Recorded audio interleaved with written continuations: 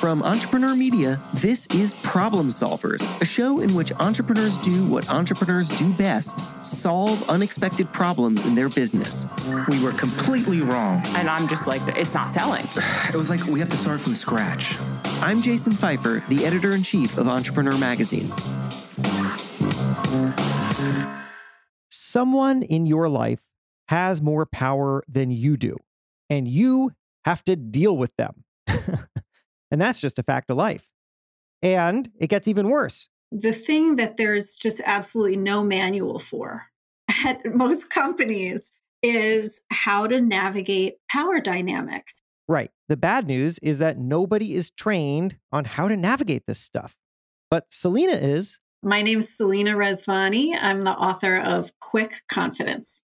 And Selena is a leadership consultant, which means she does a lot of trainings with different companies and organizations, from Silicon Valley to the World Bank to ad agencies. Those are the examples she gave me, working with high potential talent and helping organizations try to keep that talent. And one of the things that always comes up that she helps people navigate is power dynamics. So what kind of stuff are we talking about here? How to speak up in a meeting, for example, when you disagree with your boss who's saying something that you just cannot get behind. How do you manage that tricky dance? Or if you're interrupted by a senior executive? Same thing when we're maybe negotiating for a raise or a resource of some kind. And all we can see is the other person's power, their title, their role in the hierarchy. And guess what that does to our role? It tends to shrink it and make it very small. And so one of the things I get excited about is offering people some techniques, some clarity around how they can approach even the most intimidating person, even the toughest power imbalance. So how do you do it? Well, that is the subject of today's episode of Problem Solvers. Selena and I had a great conversation about how to navigate power imbalances, and it's all coming up after the break. There is a game where no one wins, where no one even wants to be playing the game. And what is this game? It is the waiting game. Waiting is terrible. And when it comes to hiring, do not wait for great talent to find you. Find them first with Indeed. Because when you're hiring, you need Indeed. Indeed is the hiring platform where you can attract, interview, and hire all in one place. They streamline hiring with powerful tools that help you find matched candidates. For example, Instant Match, where over 80% of employers get quality candidates whose resumes on Indeed matches their job description the moment they sponsor a job, according to Indeed Data US. And in fact, Indeed is the only job site where you only pay for applications that meet your must-have requirements. Start hiring now with a $75 sponsored job credit to upgrade your job post at Indeed.com/problemsolvers. Offer good for a limited time. Claim your $75 credit now at Indeed.com/problemsolvers. Indeed.com/problemsolvers. Terms and conditions apply. Need to hire? You need Indeed.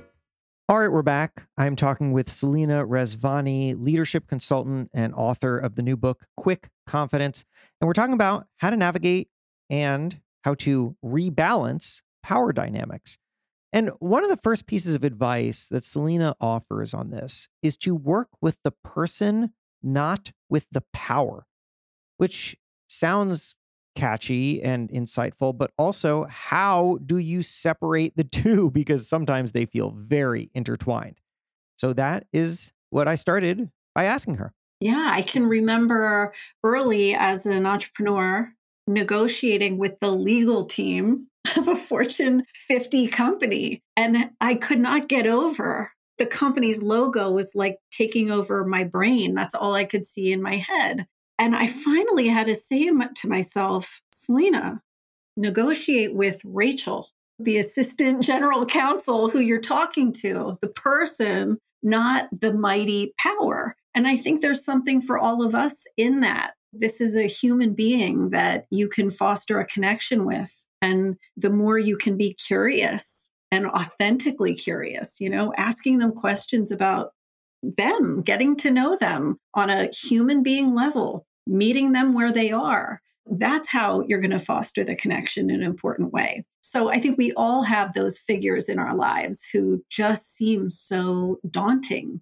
You have to make that mindset shift to the human being, the one who wakes up and brushes their teeth and tries to make a healthy-ish breakfast choice, right? And has all those same moment-to-moment decisions like the rest of us. How would you suggest somebody navigate that? What you're describing there feels intellectually understandable, but one, a little hard to absorb at first. I think that probably takes some practice. But then number two, I wonder if there's still landmines in the idea of connecting with the human being. I'll tell you what I'm thinking is you don't want to walk in and meet with someone who is very powerful and maybe be too casual or chummy with them the way that you might with just some random person. And I have definitely thought this myself. How much deference do I need to give to the status that they have, even as I'm trying to connect to them as an individual? So how would you suggest that people navigate that? And is it a case by case thing? Because certainly I've met billionaires who don't want to be seen as billionaires. They want to be seen as your best friend, and billionaires who I think it is quite clear that though they are friendly, they want you to at least act in some way like you are aware of their accomplishments. Yeah, it can feel like a dance, but I think there's this saying that applies here. If you put somebody up on a pedestal, don't be surprised if they start to look down on you. And so I think you really need to see the downsides of putting them up here and yourself down here. It's not going to do you any favors. So in general, I encourage people to speak peer to peer in a professional way, respect their time, be ready, be prepared with your ideas or your contribution or the questions you have of them, but approach it peer to peer, like somebody you respect, but maybe are speaking to at your level. I'll tell you what I do when I meet with very big celebrities. It's a different kind of power imbalance in that they don't actually have any power over me. They're not my boss, but they live in a world where people defer to them. And we are meeting generally because I'm going to put them on the cover of a magazine. So that gives me some authority, but whatever, they have been on magazine covers before and they star in movies and whatever. So it's not like they really need it.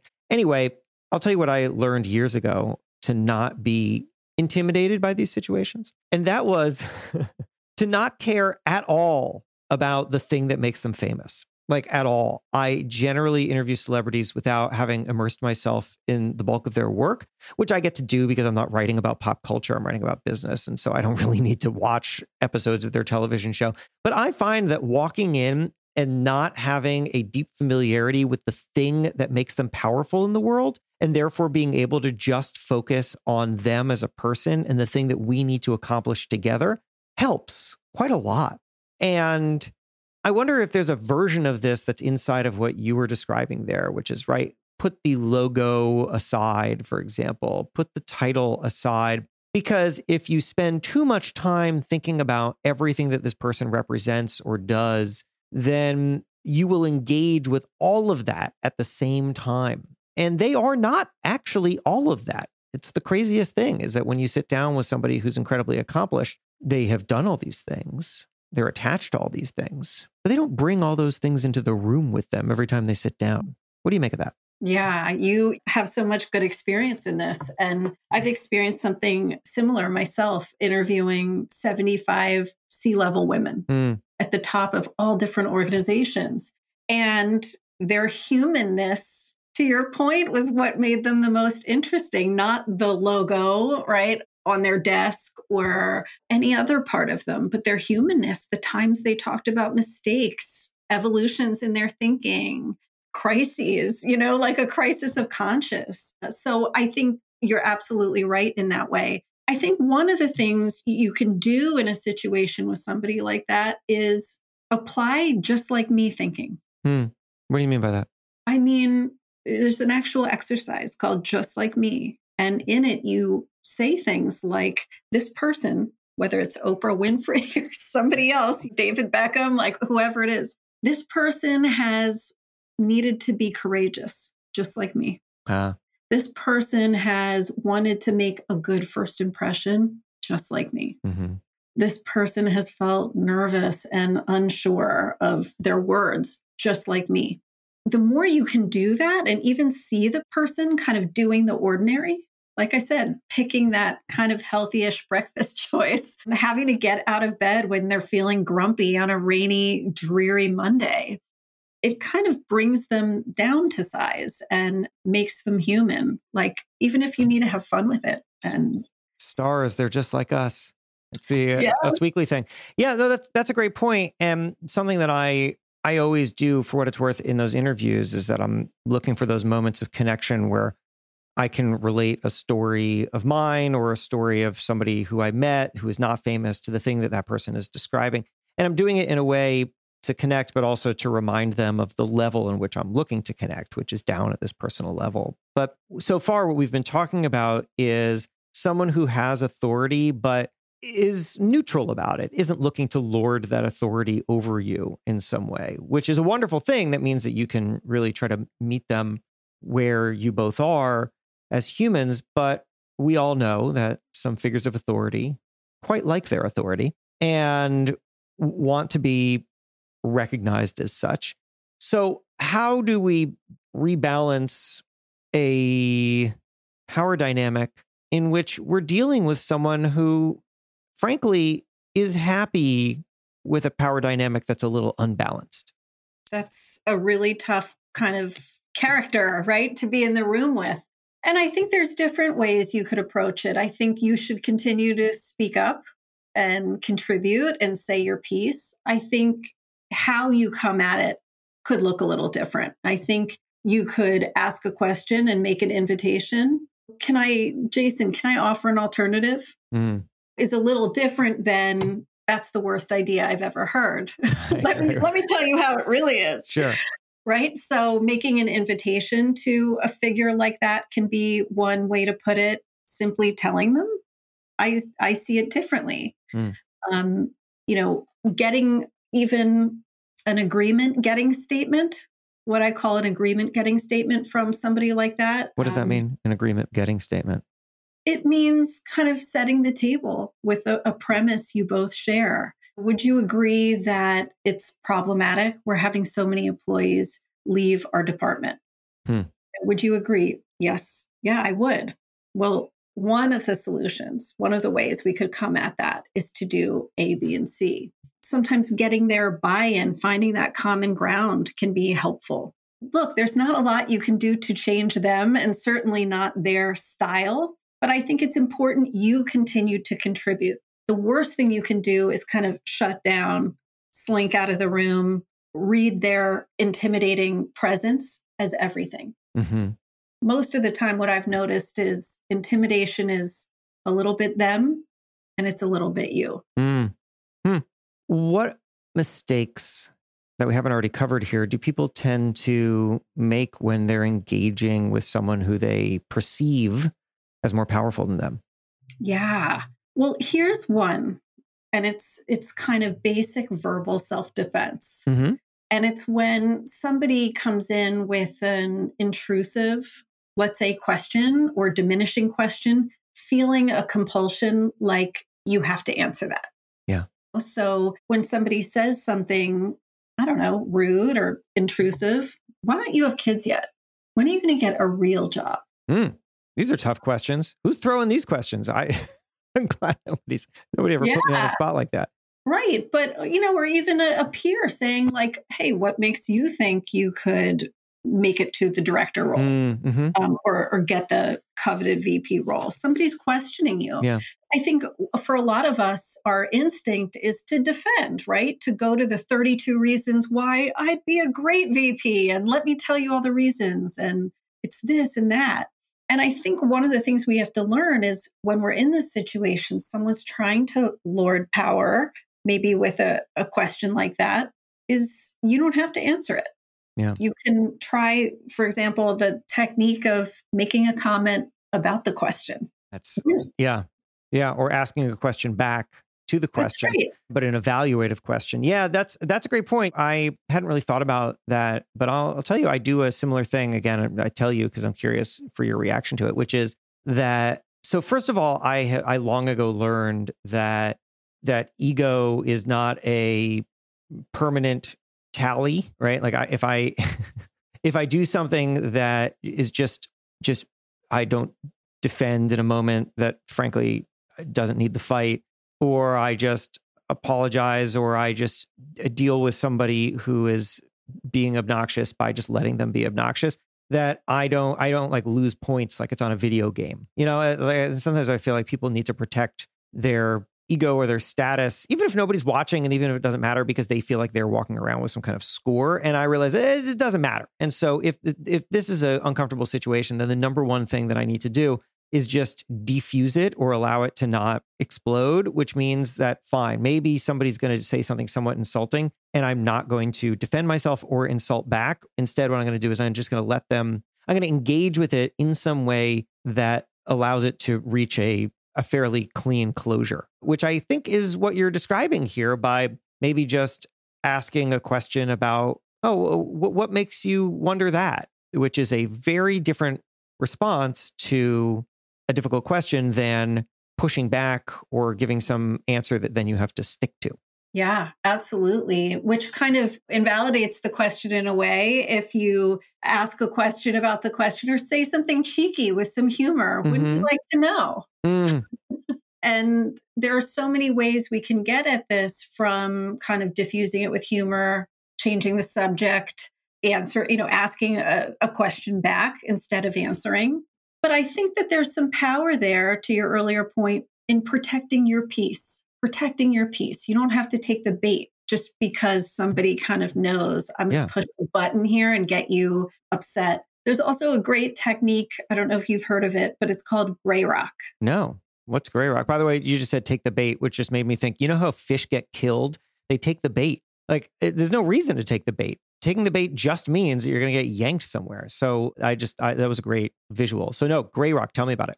So gray rock is for those characters who maybe you know someone who asks lots of intrusive questions, or gossips, or wants to stir up these power dramas. When you use gray rock, you answer them with very little affect or emotion, kind of like a gray rock. So when they come to you, guess what? I have to tell you the dirt on so-and-so and what's happening with such and such. You're kind of like, huh. Right, yeah. You're acting like a gray rock. You don't give it to them. You don't give them the thing that they're looking for. That's right. And again, what are you doing? You are protecting your peace in many ways. You're not engaging on a deep level. You're not getting caught up in it. And these are the things that can keep us sane and contribute to our well-being. And so when you get an invitation to kind of fight a power dynamic and get involved, really think twice about it. You always have a choice. You always have a choice about whether you shut it down, leave the situation, diffuse it, get involved. Selena, you also write about, and this is a related subject that we've overlapping with things we've already talked about, but which is how to deal with intimidating figures. Intimidating can mean any number of things, right? It can be someone who is intentionally intimidating. It could be someone who you're just intimidated by. And this has to do with power, but I imagine that there's also something of a difference here. So can you tell me how we should start to wrap our heads around dealing with people that we find intimidating? Yeah, the most common one I hear, which probably won't surprise you, is a direct authority figure. So somebody who has some control over my day-to-day. And one of the times this comes up so often is around asking for things, asking for a raise or for that leadership role or whatever juicy opportunity it might be.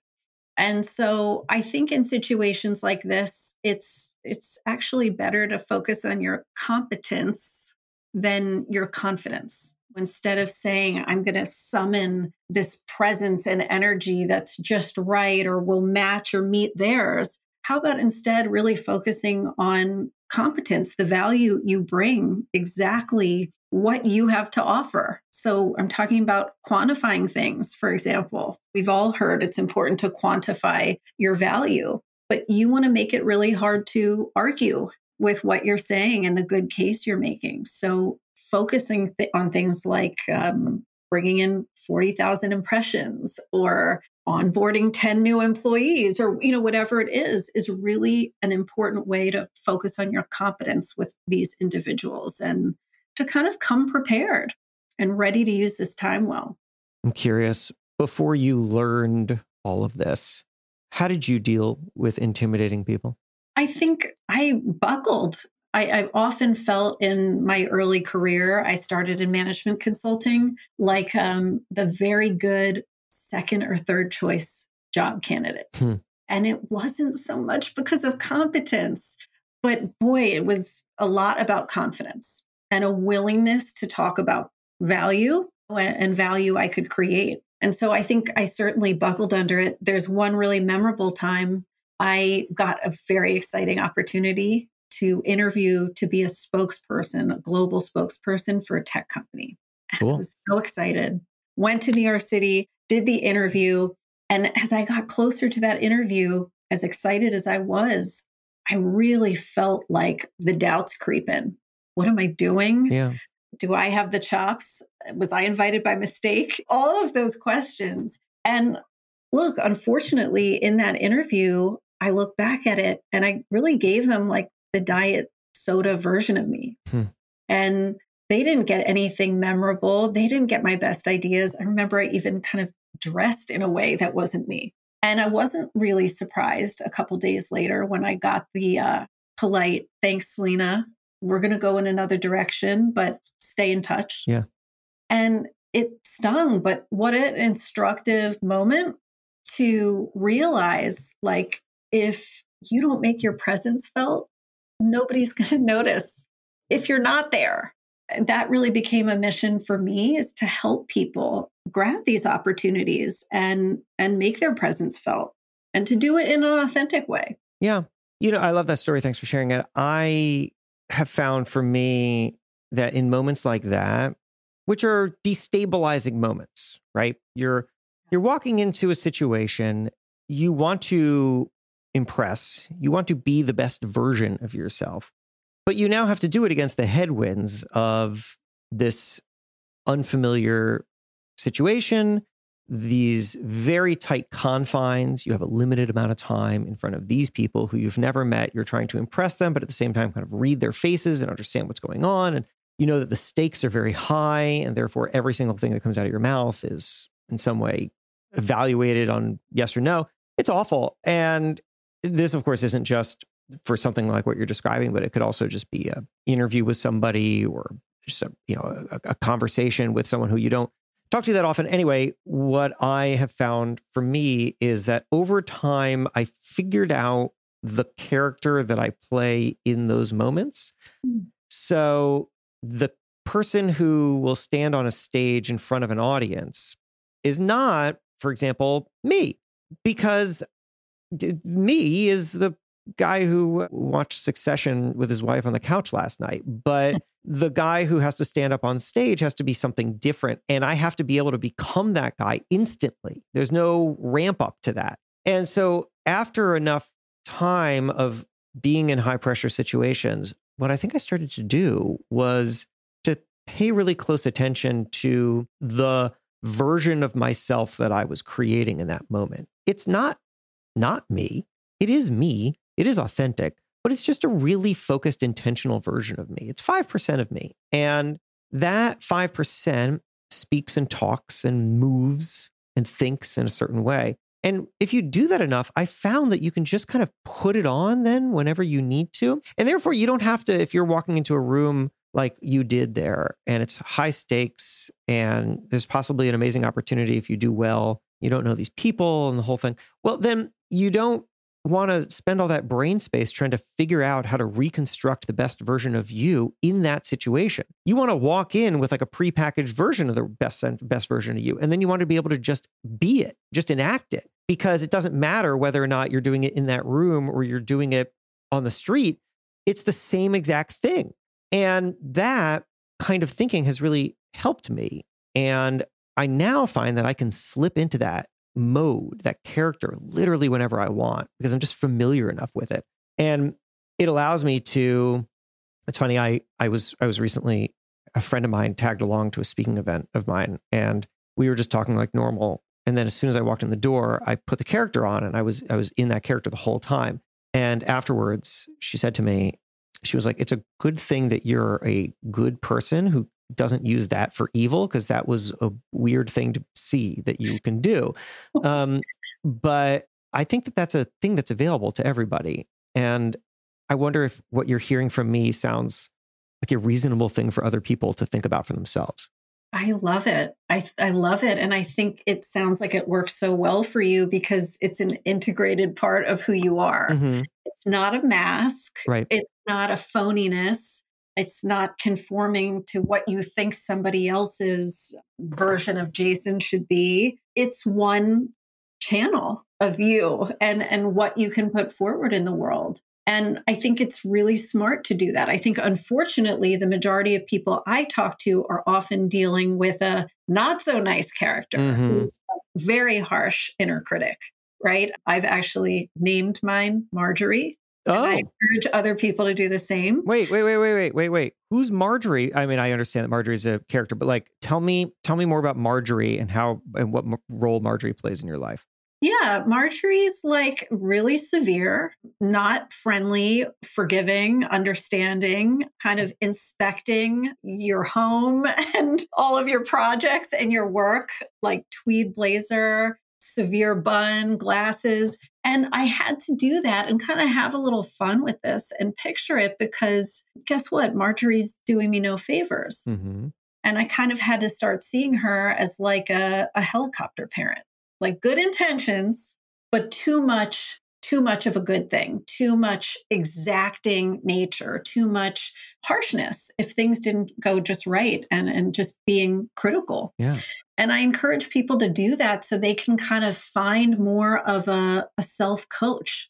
Because look, the point isn't to live a life where you're never rattled or, you surmount self-doubt and no longer have any. That's not the point. For a while, I wondered if it was. I thought maybe some people had just evolved to that. But it's to be able to face those self-doubts that will keep coming and coach yourself through it and kind of take the step, even knowing it could go sideways, knowing you can right yourself if it really all goes the wrong direction. So I think that's been important for me to find a kind of Ted Lasso figure in me. Seriously, like a sports coach. You think about the best supportive kind of sports coach. They're not just there to hammer you for your weaknesses. Yeah. They're there to catch you doing good. And, oh, I saw what you did there. And that was a good start. Try it this way next time. And I think we all will get a lot further if we have that kind of supportive, more understanding voice. Selena, you've given a lot of great advice in the last half an hour. So what I'm going to ask you is going to sound possibly redundant to things that we talked about before, but maybe pick one or offer something else. But for someone who's been listening to this, who relates to a lot of it, who feels like maybe they have a lot of either intimidating figures in their lives or just are in regular moments where they feel like they are diminished or do not have the power, what is the first thing that you think that they should do or work on or think about as soon as this podcast ends? I would love for you to think about this thought and repeat it to yourself. Say it to yourself like you mean it. I 400% belong in this interview, boardroom, job meeting, venture capital meetup, whatever it may be. You need to affirm your own belonging because, look, first you seem powerful in your own eyes. And then you seem powerful in other people's eyes. And so you really need to start there. Selena, where can people find you and get the book? You can find me at selenarezvani.com. And I would love for you to visit and say hi there. And my book is available everywhere books are sold. It's called Quick Confidence. Well, thanks so much for bringing all this great wisdom to us. It was really, really useful. Thank you. I really appreciate what you do. Thank you. That's all for this week, but hey, let's keep the conversation going. I write a newsletter called One Thing Better, where every week I give you one way to improve your work and build a career or company you love. You can subscribe for free at jasonfeifer.com/newsletter. jasonfeifer.com/newsletter. And if you do, you should definitely reply and say hello. I promise I'll get back to you. Problem Solvers is a production of Entrepreneur Media and comes out every Monday morning, so make sure you're subscribed so you do not miss an episode. Thanks to Deepa Shah for production. My name is Jason Feifer. See you next week.